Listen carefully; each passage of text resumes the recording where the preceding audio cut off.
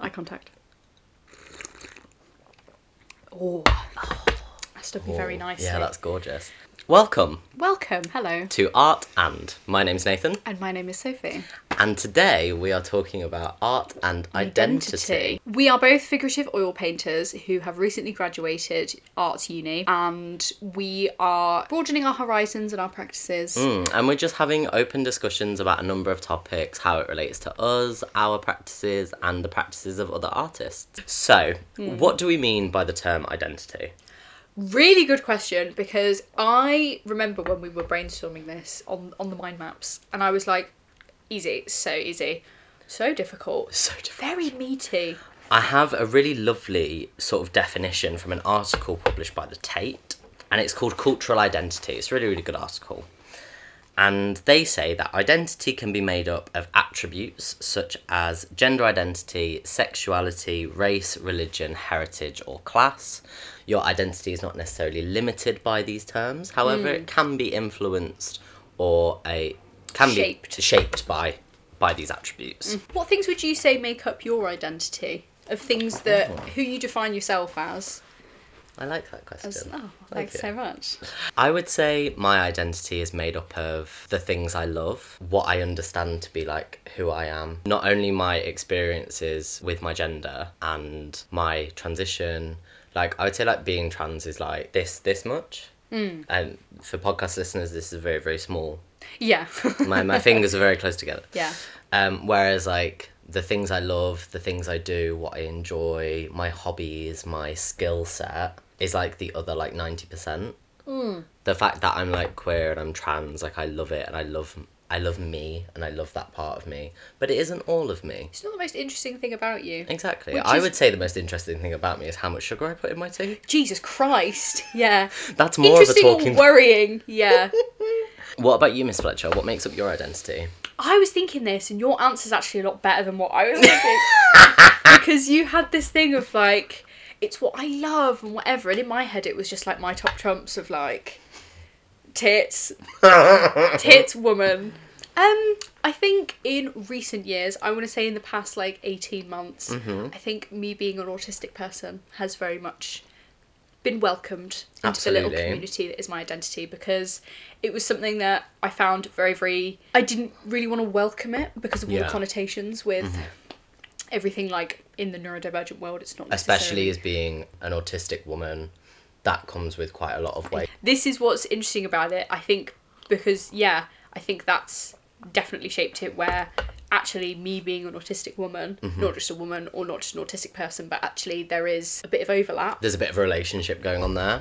Also, statistically, women are much less likely to be diagnosed in younger life as neurodivergent, whether that's with autism or other things like ADHD, all that kind of stuff. Little segue actually, because this is something that I feel links in the same way. Crash test dummies in like when they test obviously roller crashes coasters and stuff. Yeah, and like car crashes. I love how your mind went to roller coasters. You're like, so when so when everyone's at Alton Towers all the time, like the physical dummy is only patented after a man. So like where the seatbelt should be, where the steering wheel is, it doesn't factor in like boobs, which makes sense in the misogyny world, but like it's just something that you've never thought that it's never been thought of, you know? Yeah. Wow. Men are so inconsiderate. Jesus Christ. So going back to identity, crash test dummies are really important to me. It's really something. They're very resilient people.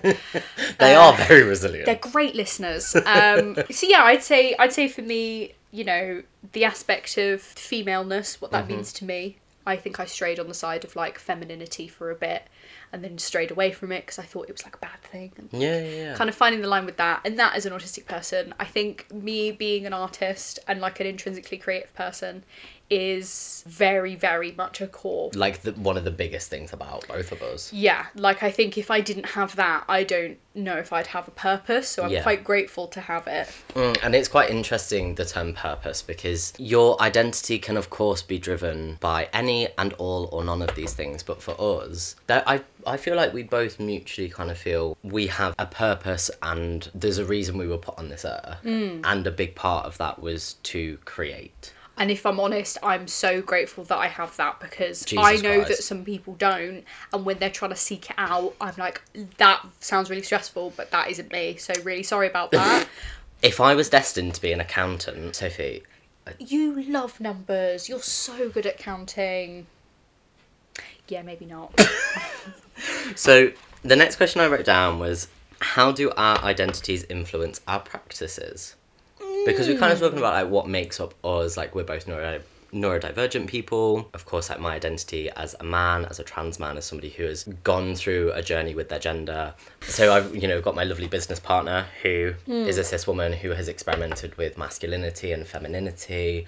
You've had your like journey with being autistic and regaining ownership over that as you've gotten older. Yeah. How do you feel like that has shaped, informed, impacted your practice, if at all? Fabulous question. I think for me, the way that my autism is prevalent in every day is how intensely and how often and how deeply I feel things. Yeah. And I think me having this empathetic outlook towards like both my own and then other people's experiences and wanting to kind of harmonise those two things, I think it's something that, because I feel so deeply, and I'm not saying that other people aren't capable, I don't want it to come across like I'm an empath. My feelings are actually really complex because like sometimes I'm happy and like sometimes I am like sad. No, not But at like all. I think that the way in which I process emotions and the way in which I experience them is something that I want to try and recreate on a through visual your scale. sort of like translation of human experiences that you explore within your work. Yes. I completely agree. Like, they really start to depict how intensely you can feel some of those emotions. And I think it actually helps me a little bit because it helps, the strength of them kind of helps me decide what that looks like. What about you? What would you say? I'm going to go into this a little bit more as we start to talk about some of the research that we've brought to the table. But the premise of the lens in which I view the world is the lens in which I'm depicting through my artwork. So the comfort and the intimacy that I find in the relationships I have and the relationships that I depict through my practice are fed from my identity as a queer man. However, this kind of like really beautiful, intimate lens that I see big portions of the world through, that I choose to kind of navigate my practice through, has not always been the same, and it's not always been there. For many, many years, I had very intensely crippling gender dysphoria, and I had quite a ropey childhood, to say the very least. As someone that knows you and loves you, I think that is a very Fair. concise term to use for an hour-long podcast. Yeah, so there were huge points in my teenhood where I honestly believed that nobody would ever love me, nobody would ever find me attractive, nobody would ever want to have sex with me. Just because all those things are true doesn't mean that you have to... No, I'm joking. Whilst you're boring me too! Nathan, don't you dare. This is the third and final episode of our hand. I'm trying to make light of it. I'm really sorry. It's funny. So, it's not always been there. Like, the fact that my relationship with my current partner is my first ever relationship kind of says a lot about how I've navigated intimacy with other people. It really wasn't until I had surgery on my chest and kind of moved to university that I really started to reclaim like who I am and what I love and what I value. So I think I treasure intimacy with other men so much more. Like the times in which I'm shirtless with my boyfriend, we're 3.5 years after I've had surgery. So it's been a while. You know, I've been on testosterone for nearly 6 years now. Oh my God. So it's been a very long time, but it's still so precious to me and it's so beautiful. And there isn't a day that goes by where I'm not grateful for where I'm at with my body and therefore where I'm at with my partner. And that is the biggest driver for my practice, without a doubt. That makes so much sense. Like, I want to paint like beautiful intimacy because I'm so grateful for it. And I think you having the appreciation of like queer bodies, like queer male bodies, and like with one of your collections that you put in the degree show where it was like queer trans bodies, and you're like, this is a beautiful painting and this beautiful painting looks like me, therefore I'm beautiful. Like, I didn't necessarily paint myself for my series that was called The Male Nude. I worked with a good friend of mine, Ed, who thankfully like sent me some amazing references, and he was amazing to work from. But something I wrote in my artist description was, I see myself in them. There becomes this kind of relationship between myself and the men I paint, whether it's me or not, because I don't really do self-portraits at all. but I kind of improve the relationship I have with my body with each and every painting. This idea of identity can be so fluid, and people that make identity-based work can be purely autobiographical. This is something I would also like to bring up as a bit of a disclaimer, because this is something that we have experienced in different ways when we were at uni. And I think that when it comes to the idea of art and identity, I believe that the artist kind of needs to disclose what the identity-based thing is first. So if you see a woman artist and you go, woman art, feminist art, and actually that's not what she's saying at all, you're actually, it's pretty counterproductive what you're doing. I lost my dad to cancer in January 2021, and I was very, very close to dropping out of uni because I just didn't know what I was doing, and it was a very, very, very horrible time, like lockdown, everything like that. And I remember coming back into halls and making this like mask, and it had like lots of numbers on it that had meaning, and I'd written lots of letters, and there were matchsticks, and it was all really sculptural, and it wasn't really anything I did before. It was a product of some very, very intense grief. Yeah. And it was like an attempt to articulate whatever the fuck you were experiencing. Yeah, I had to make something. Yes. Just immediately, like straight out of it. And I remember presenting it in a crit. So for those who don't know, like a crit at university, you will essentially either join an online call or join in person, and there'll be a small group of you and some other students with a member of staff, and everybody will go around and kind of display their work, and everybody will talk about it and ultimately critique it. Yeah. In this case, it was a bit like show and tell with a lot less self-esteem, because the way in which... So I wasn't really in a position emotionally to talk about the fact that I'd literally just lost my dad. Yeah. So I didn't talk about it. And I was interested to see what it would come across like as just the mask itself and what people got from it. And I got told that it looked like, the eyes looked like crotchless pants, and that it was like, oh, it's really female, it's so feminine, and like it looks like a wedding garb and whatever. And I was thinking, what the fucking... Like, it was a mask that had some white on it. Yeah. But I'm like, you are only saying these things because I'm a woman. Oh, absolutely. And this is kind of what Soph was prefacing, is sometimes people can assign a narrative to your practice just because of either who you are or what you look like. Which is why you didn't really tell anyone about you being trans at uni, because you didn't want people to go, trans artist! Yeah, like, it was actually that kind of side of my identity, because I transitioned really, really young as a kid. I went to university and I was very much in the closet. I've been very cis-passing for a really long time, so I was like, I don't want anybody to know. I didn't actually come out to, like, the vast majority of our peers and the staff until my final year of university. It was actually earlier this year. Yeah. So we've both definitely gone on, like, a journey with our identities and our practices. And a lot of the kind of research that we're going to be bringing today is going to support that a lot of artists and practices are influenced by, at the very, very least, identity as a theme and a topic. Yeah. But just maybe if you go into a gallery space and you noticed, a person of colour making some work, or a woman making some work, or someone from a marginalised group, if in the description or context about their work it is about their identity and about their background, then of course you can have that narrative and have that lens. Absolutely. But I think people can be very, very quick to just kind of slap it on. Yes. And a lot of people don't necessarily want to be seen for that immediately. Yeah. And want to be able to reclaim the work they're making. Absolutely. I mean, the first thing that you want people to see in your paintings is not the fact that you're a woman making paintings. I want people to see them in my paintings. Exactly. Like, so the fact I'm really gorgeous and sexy, you can discover after that, you know? Absolutely. Do you want to start us off? You've got lots of notes. Yeah. Your handwriting is ginormous. So big. I thought I'd decide to talk about Gilbert and George because they're a really, really interesting pair. They title themselves as sculptors. They do not necessarily make sculptural work as you might traditionally kind of understand it. For example, what you would define as like a drawing with charcoal on paper, they would call a charcoal and paper sculpture, as opposed to a drawing.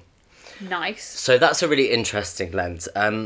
So Gilbert and George were friends that met during a sculptural degree.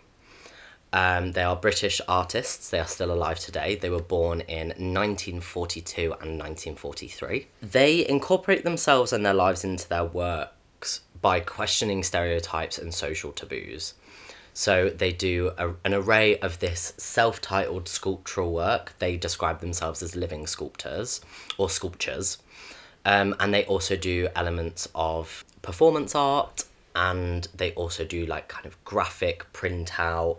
They're slightly like, they look somewhat illustrative in some of their works. So they're a really, really interesting pair. I was just kind of looking into like a lot of queer artists for this kind of identity episode, because it really is where my research flourishes. And the way in which Gilbert and George introduce their identity into their practice is some of the boldest the art world had actually ever seen.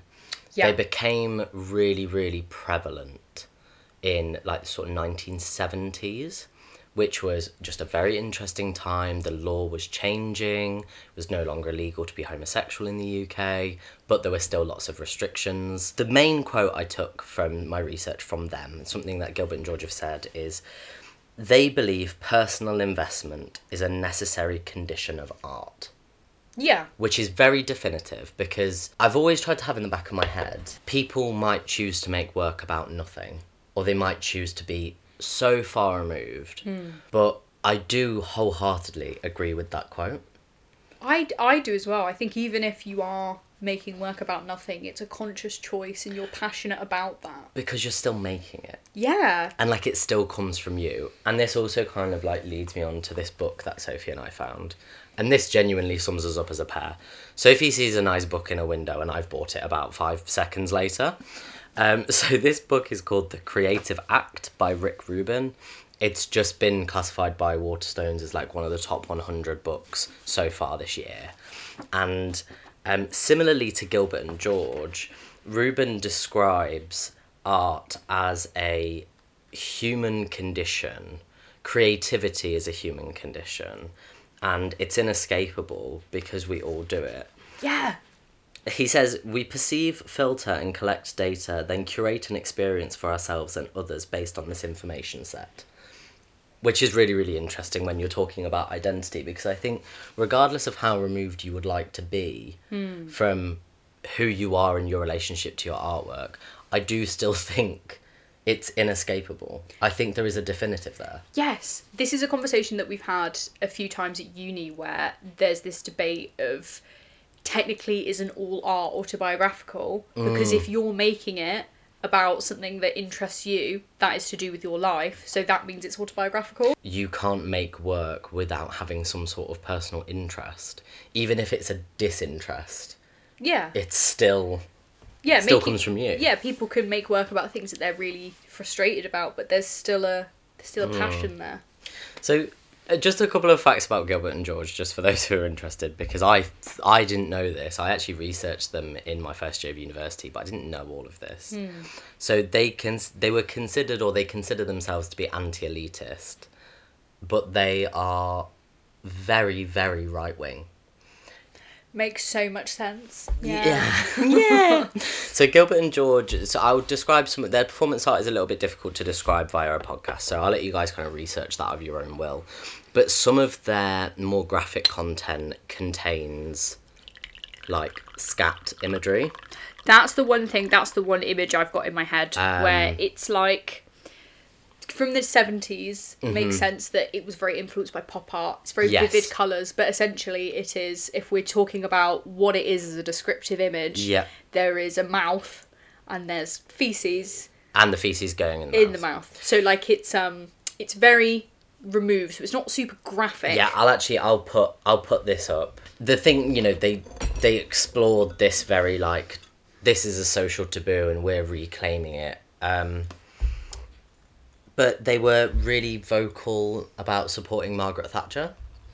They believed that socialism, and I'm just kind of reiterating, like articles and research, they believed that socialism is an intention to make everybody equal, and they used the word equal, not the same, but we want to be different, is what they said. Great. Because there seems to be this mutually exclusive term that equality equals being the same. Equality and equity are, different sides of a same coin. So they do have some really strange sort of perspectives politically, but they did coin the phrase art for all. And they did believe, especially in such a pivotal time in art history, in the, you know, even from the 1960s right up until, I mean, they were still making work in lockdown. Oh, wow. Yeah, they made a video diary in lockdown, so definitely check that out if you're interested. But yeah, there are an interesting pair of queers who have made some very, very graphic and very bold work. And they truly believe that you can't make artwork without an investment from elements of your identity. Yeah. Without absolutely loving Margaret Thatcher. So yeah, would you like to kind of branch off? Go into something else about art and identity. So if we're going to talk about identity and we're going to talk about art, we can't do it without talking about the one, the only Frida Kahlo. Absolutely. The bitch. I love her so much. I think her identity was shaped very early on because the first ever article that was written about her, the person she was married to, who was a mural artist, Diego Rivera, she was referred to as Diego's wife. The mural artist's wife is a painter. Not even her name. Not even her name. So Frida Kahlo was and is very, very, very famous for shamelessly, as she should be, depicting herself very, very often. The amount of self-portraits she's done. Some of like the largest body of self-portraits that have ever been made on her scale and with her level of depth. And absolutely this is astonishing. So there's a painting I would like to talk about called The Two Fridas. So as you can guess, there's two renditions of Frida Kahlo. It's almost life-size because I saw a photo of her stood next to it. It's pretty large. And they're both sat next to one another and they're interacting with one another. It was completed shortly after her divorce with Diego.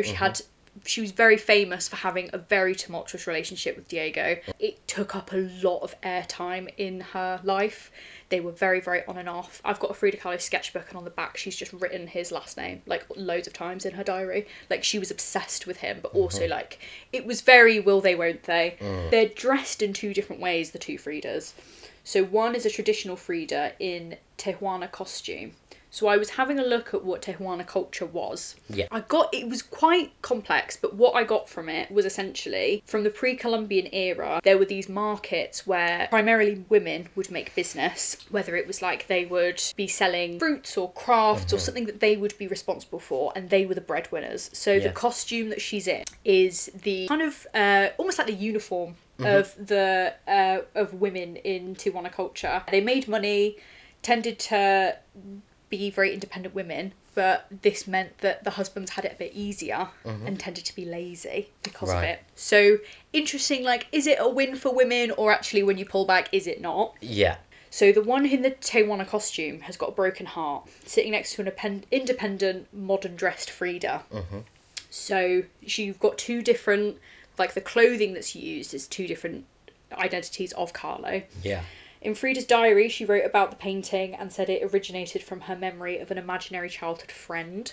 So again, that extra layer of identity of someone that you kind of forged yourself. Like, it's an extension of yourself, an imaginary friend. She admitted in the painting that her being heartbroken. So in the painting, the two Fridas have their physical hearts exposed with all the arteries running up and down her arms. One's holding a pair of scissors and has cut one of the arteries. So it's all very...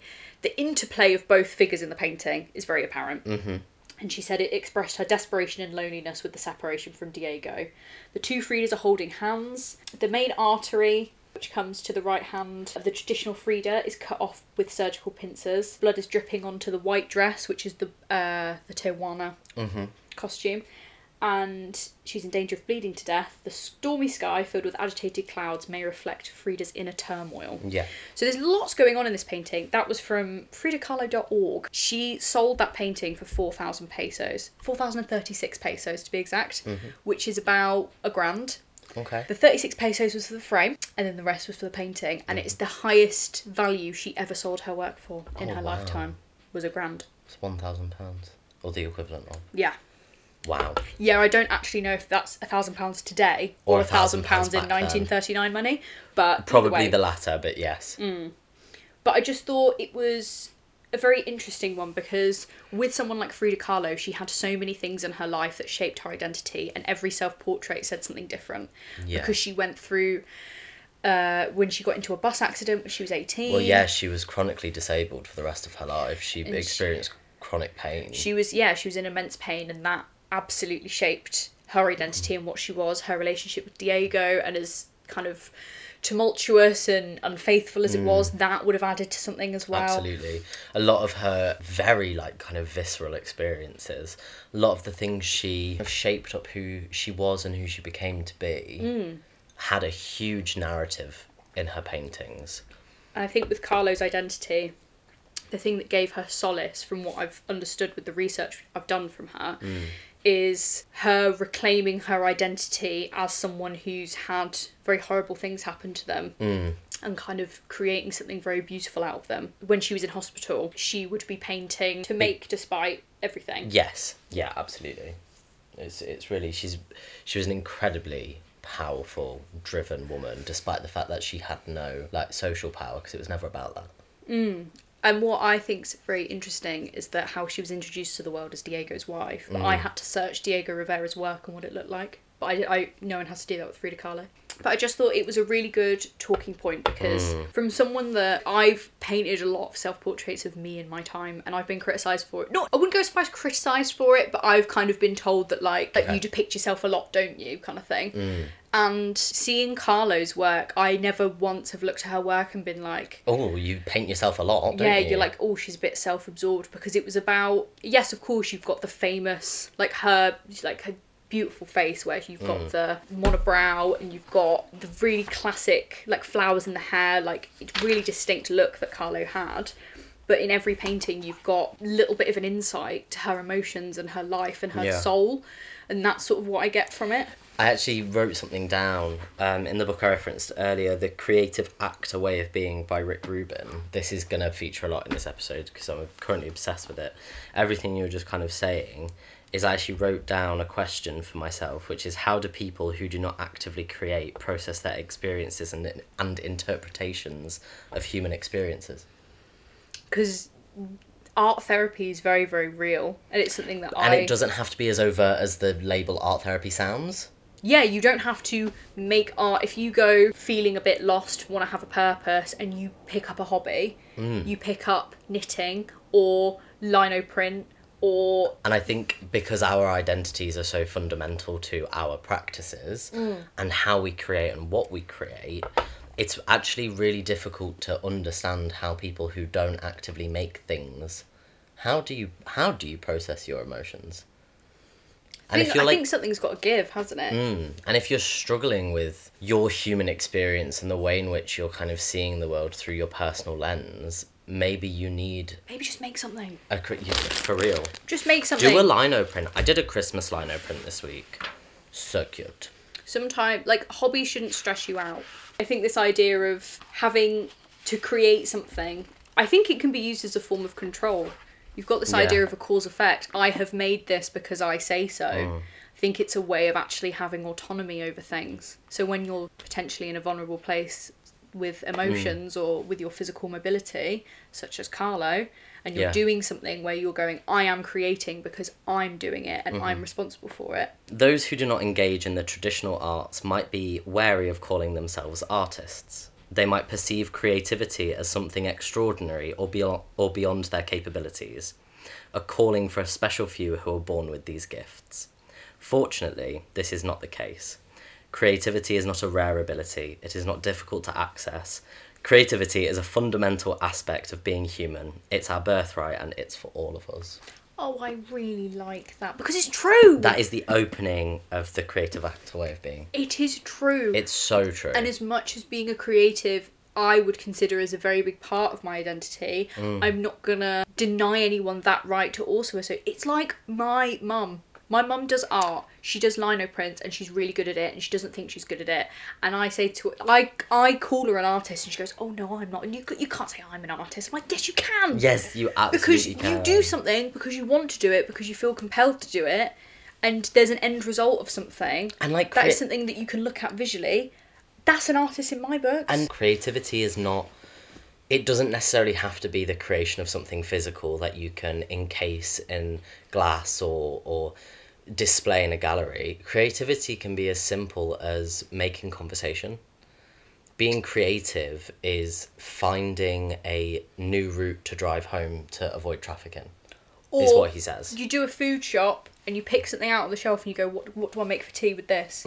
What do I build around this? That's creative. Like, it's everywhere. The biggest problem, and particularly in the UK, is creativity is beaten out of us. You are never taught the advantages that taking creative subjects at school, at college, for A-levels or at university, you're never taught the advantages of that, and it can lead you to feel or think that you are not either artistic or creative or have access to those abilities, and we are absolutely here to tell you that you do. And I think the sooner that you might allow yourself to be creative in whatever way suits you, you might be able to be more at peace with what your identity is as a creative. Absolutely. I love that. Look at that. He's called Mark Quinn, and this series of works is called Self, from 1991, 1996, 2001, 2006, 2011. Okay. So 5 years apart. And essentially, it's 10 pints of his own blood that is frozen into a cast of his face. And I thought that was a fantastic example of identity, because it's quite literally, as much as it's visually him, the solidness. Think about how big a head is. Like, that's huge. 10 pints of blood is a lot. Over how many years? 1991 to 22, over 20 years. So he made a new rendition every 5 years. Right. So to preserve it requires, so it's in like a silicone, from my understanding, there's a very thin silicone cast that's of his face. That is filled with blood and the whole thing's frozen. So in order for it to be a visible piece of work, it's got to be maintained constantly frozen so you can look at it, right? The work was made at a time when Quinn was an alcoholic, and a notion of dependency, of things needed to be plugged in or connected to something to survive, is apparent, since the work needs electricity to retain its frozen appearance. Oh, wow. So like this idea of a wider context around identity. Clearly, from that sort of statement, his identity at a point in time, not necessarily now, but was dictated by alcoholism and was navigated by that. He had to be plugged into something to survive, and that something can be different for all of us. Also interesting that he chose to preserve his blood, because your alcohol levels are identifiable through your blood. That is, I didn't even think of that. So that's really, really interesting. And when you look at the physical, I'll show you the physical sculpture. So this is all of them. So I've not seen all of them. I think I've seen that one the most, because that's the first one. Yeah. And then the one from 2006. I just find it very interesting that with something like blood used in an art piece, your natural response is to be repulsed by it, when it's literally like the entire like part of us. Yeah, like makes up so much of who we are.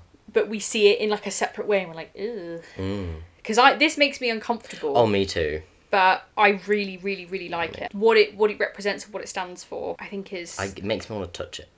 Yeah. I want to be like... The idea of it being cold makes me feel really weird. Because is cold blood like a Tango Ice Blast slushie? Oh my god. Don't bring Mark Quinn to the cinema. You might get more than what you bargained for. So I just thought that was a very good example of like... There's like a literal sense, a visual sense of identity.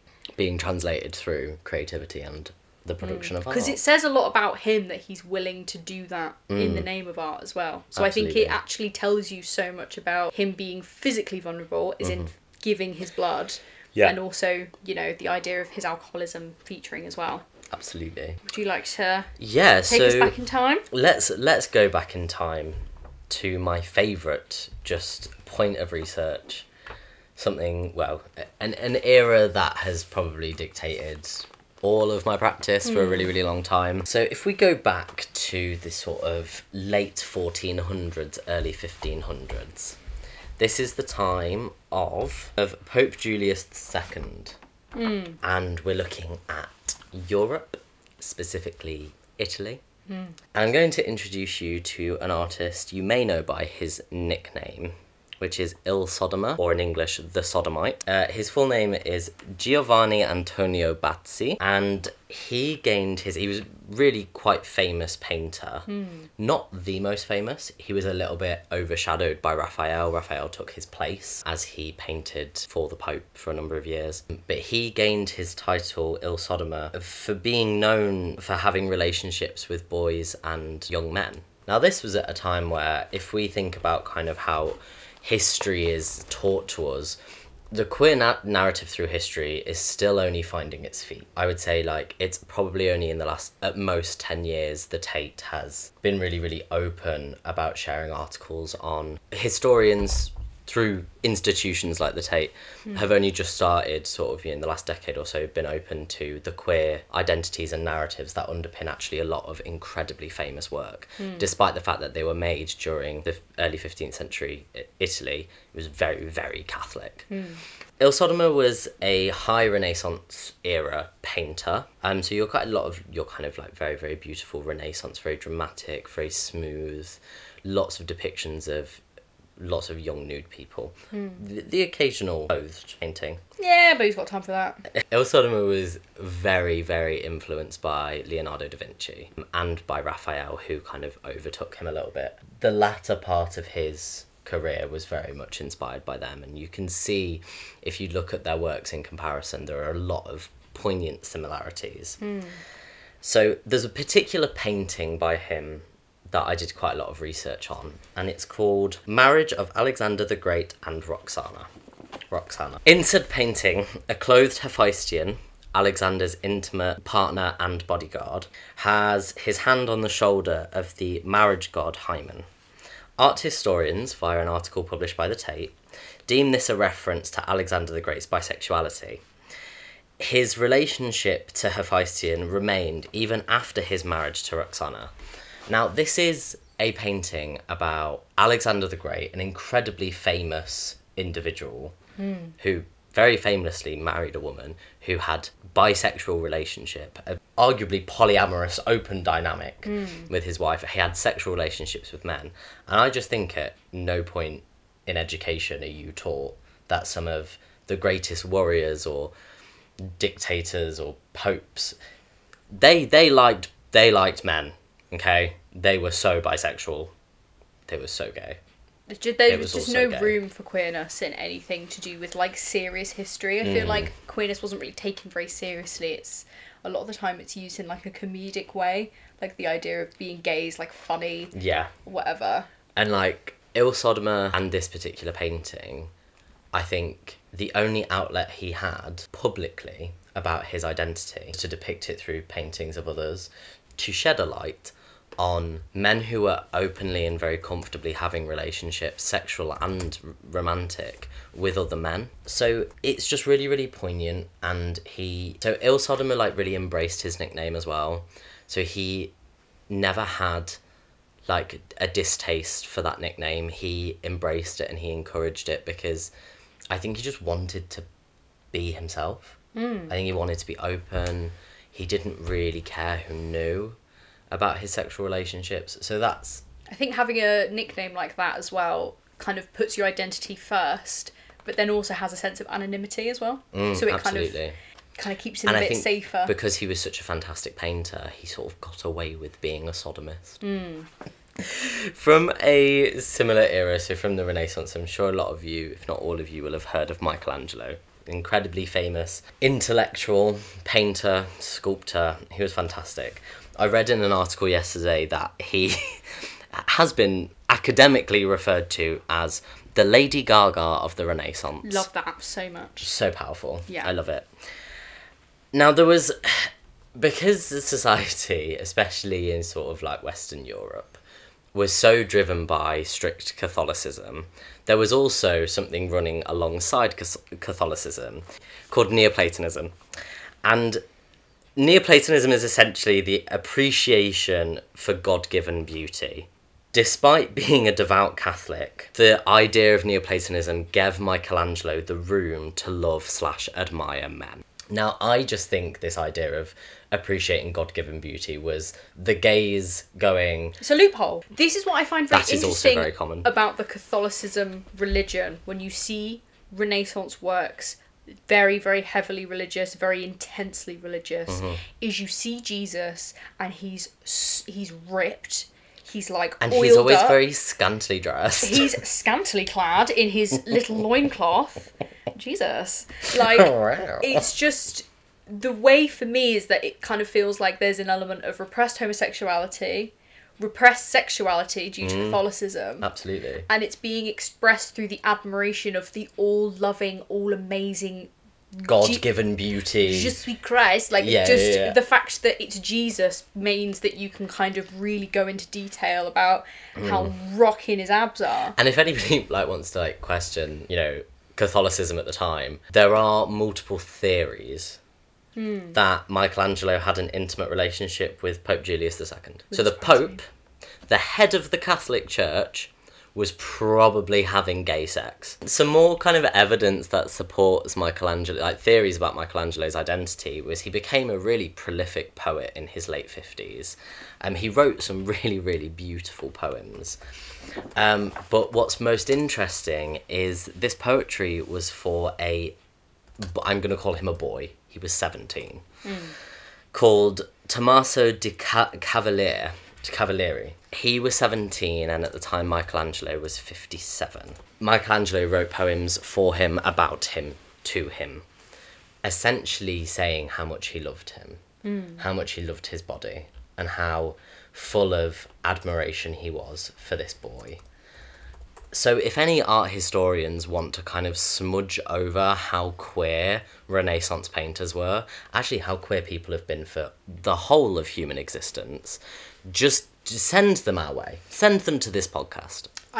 I do think as well, the vast majority, if not all, of the male painters in the Renaissance had some element of queerness. I think that appreciation for the male form, not necessarily saying you can't be a great realism painter back in the day and not be gay. There must have been, I'm sure there was a couple. Yeah, but I think if you look at Renaissance paintings, they are so gay.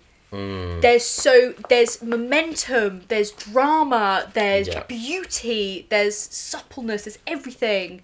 That's gay. That's so gay. Go, so I'm gay. sure you can all imagine that as a queer young person trying to kind of really find my way through art history to just find representation of queer people. It's all incredibly oppressed. It was quite beautiful to kind of read and understand that for as long as mankind have essentially been on this earth, we've been finding ways to communicate our identities, and 9 times out of 10 that's been through a form of creativity. More common than not through oil painting. Just Full in a circle. Beautiful little nutshell.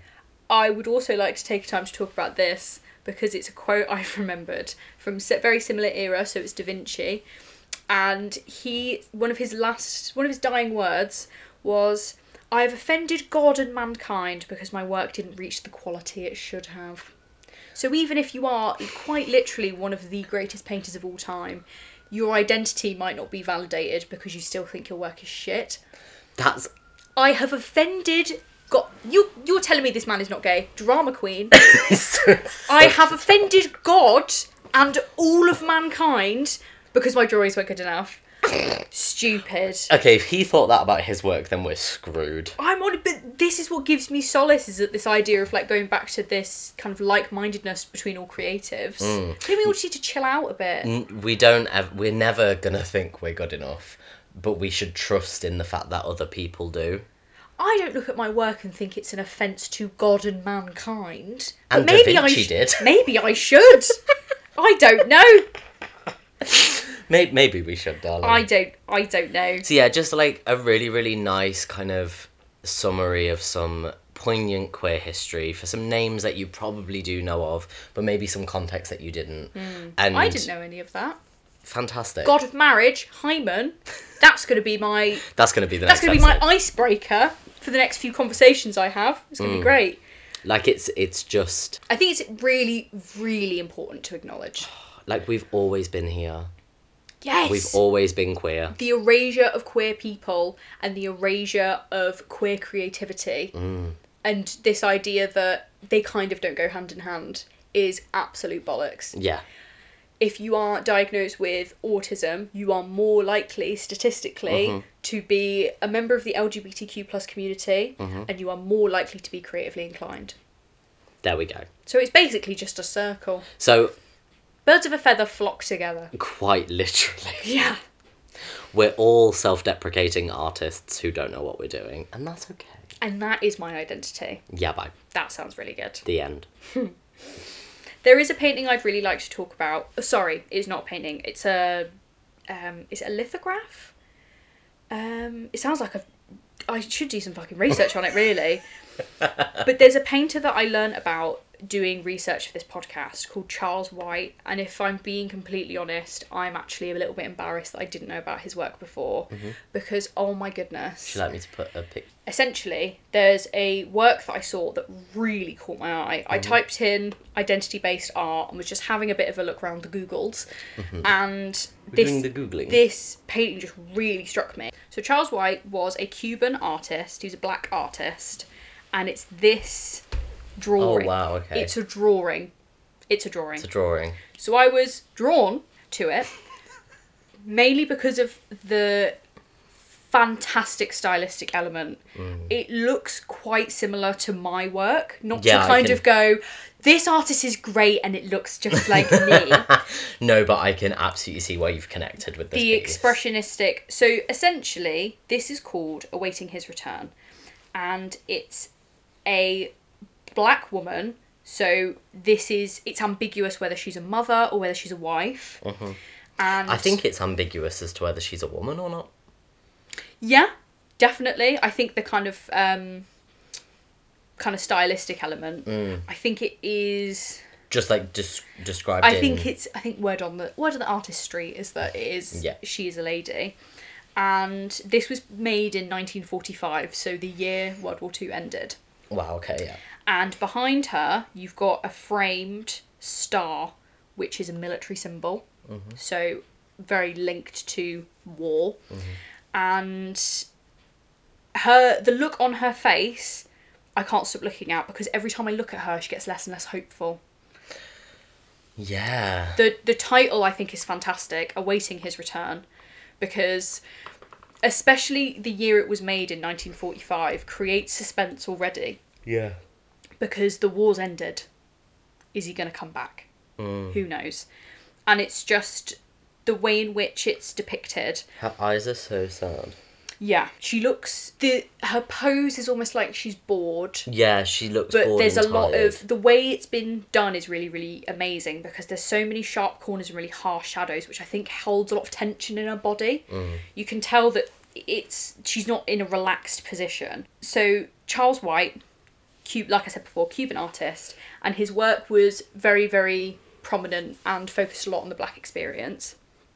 And this is from Cincinnati Art Museum, and I loved it, and it made me so embarrassed that I hadn't thought of his work, because listen to this description. Though his art focused nearly exclusively on African American subjects, White speaks to viewers from all walks of life. He stated, "I like to think that my work has a universality to it. I deal with love, hope, courage, freedom and dignity, the full gamut of human experience." Oh, wow. And as someone who does that? who in my self-proclaimed way makes work about the human experience, I was not only appalled that I didn't know his name before, but it made me feel so much more connected to his work, because with something like that, it's a beautiful piece of work, but also it gives me an insight into the black experience, which I think is something that, when it comes to this idea of identity, I think white people tend to shy away from looking at and absorbing works that are about the black experience, because they worry that they can't relate. And I think sometimes, if not all the time, I'm going to say all the time, white guilt can be very, very dangerous. Oh, yeah, it absolutely And I is. think the black artists and artists of colour out there that are making work to be seen and digested and understood, primarily in by everyone, and also by white people, to articulate just a modicum of the black experience. I think is so important for everyone to absorb. Absolutely. And this idea that, you know, he paints almost exclusively. I keep saying paint. I'm really sorry. He draws. He draws and makes work almost exclusively with black subjects. Mm-hmm. And I think this idea that it still relates to the human experience. It's such a universal experience. Yeah. And I think with this, the fact that this is stereotypically not a human, like a thing that everyone experiences, because, you know, in 1945 we were not, in the era of the war, it was a very, very specific time thing to experience, and especially as a black person there's an element on top of that as well, that I think this just articulates in a fantastic way, and it just really helps me connect with it. Absolutely. And I absolutely love it, and I'm so glad I managed to do the research I did for this episode, because I now know about this. Yeah. And that just makes me so happy. And it's another huge point for us when we're not just coming onto this podcast to talk about things we already know. We're going away and we're researching and we're reading and we're like exploring things that we wouldn't necessarily naturally think to look at, and it's been so informative for us. Absolutely. And this is only episode 3. This is what makes me very, very happy, is that as much as there are things that I already know about and I'll drop in, and there are things that the listeners already know about where we talk about really famous works or whatever, I always want to expand my knowledge, and I think doing it in this way just helps like embed it in my brain that little bit more. And I think on that note, because we're going to wrap up this episode, but on that note, please don't shy away from dropping any other artists' works or influences in our comment section. If you want us to talk about anything in a following episode, please just let us know. We will make sure to do it, because I think this discourse around fine art, what people connect with, you know, a piece of work that can be extremely controversial, such as Gilbert and George. Yeah. Works like that where people go, it makes me furious, or people go, it makes me really happy, or, oh, I like it, but I know it's made by very intense right-wingers. Like, all of this discourse is important. And we're not just having this conversation with each other, we're having it with people who like to watch us / listen to us. So absolutely, please have that conversation back. So, closing statements. Closing statements. For us, I would say art is integral to... Nope. Identity is integral to how we create art, what we create, and our relationship with creativity itself. I think that is a huge, very widely understood and experienced experience throughout a lot of history and a lot of artist practices. The ones that you see, the ones that you don't see, the ones that you happily discover. I think identity is intrinsic to 99.9% of them, and there's so much to discuss. There will absolutely be a part 2 on this episode, because I just can't wait to talk about it some more. I think whatever identity is prevalent in whatever people want to show about their identity, because I think as much as you can boil down identity to, you know, nationality or sexual orientation, things like that, your identity can also be shaped by things that have happened to you, or things you love, or things that make you laugh. Or things you hate. And I think wearing that as a part of you, and to encourage you to do other things because of that, and can be a really nice... It can just be like a nice little window to do other things. Absolutely. Like, use your human experience and whatever that means to you as a funnel for creativity, because what else do we have? People are all we've got. Absolutely. And I think... That and cats. Well, yes. Oh, ask the Egyptians, to be fair. I do so well. People and cats are all we have. And I think that with this idea of identity, when you open up about things that are intrinsic to you, and I know I say the word like soul a lot, but I think it helps in this context. Like, things that are a part of you and your soul, you notice other people's, and then that's how you kind of convene together. Birds of a feather. Absolutely. Well, that's us. I have been Nathan. And I'm still Sophie. Thank you so much for watching / listening. And we will see you on the next one. Bye!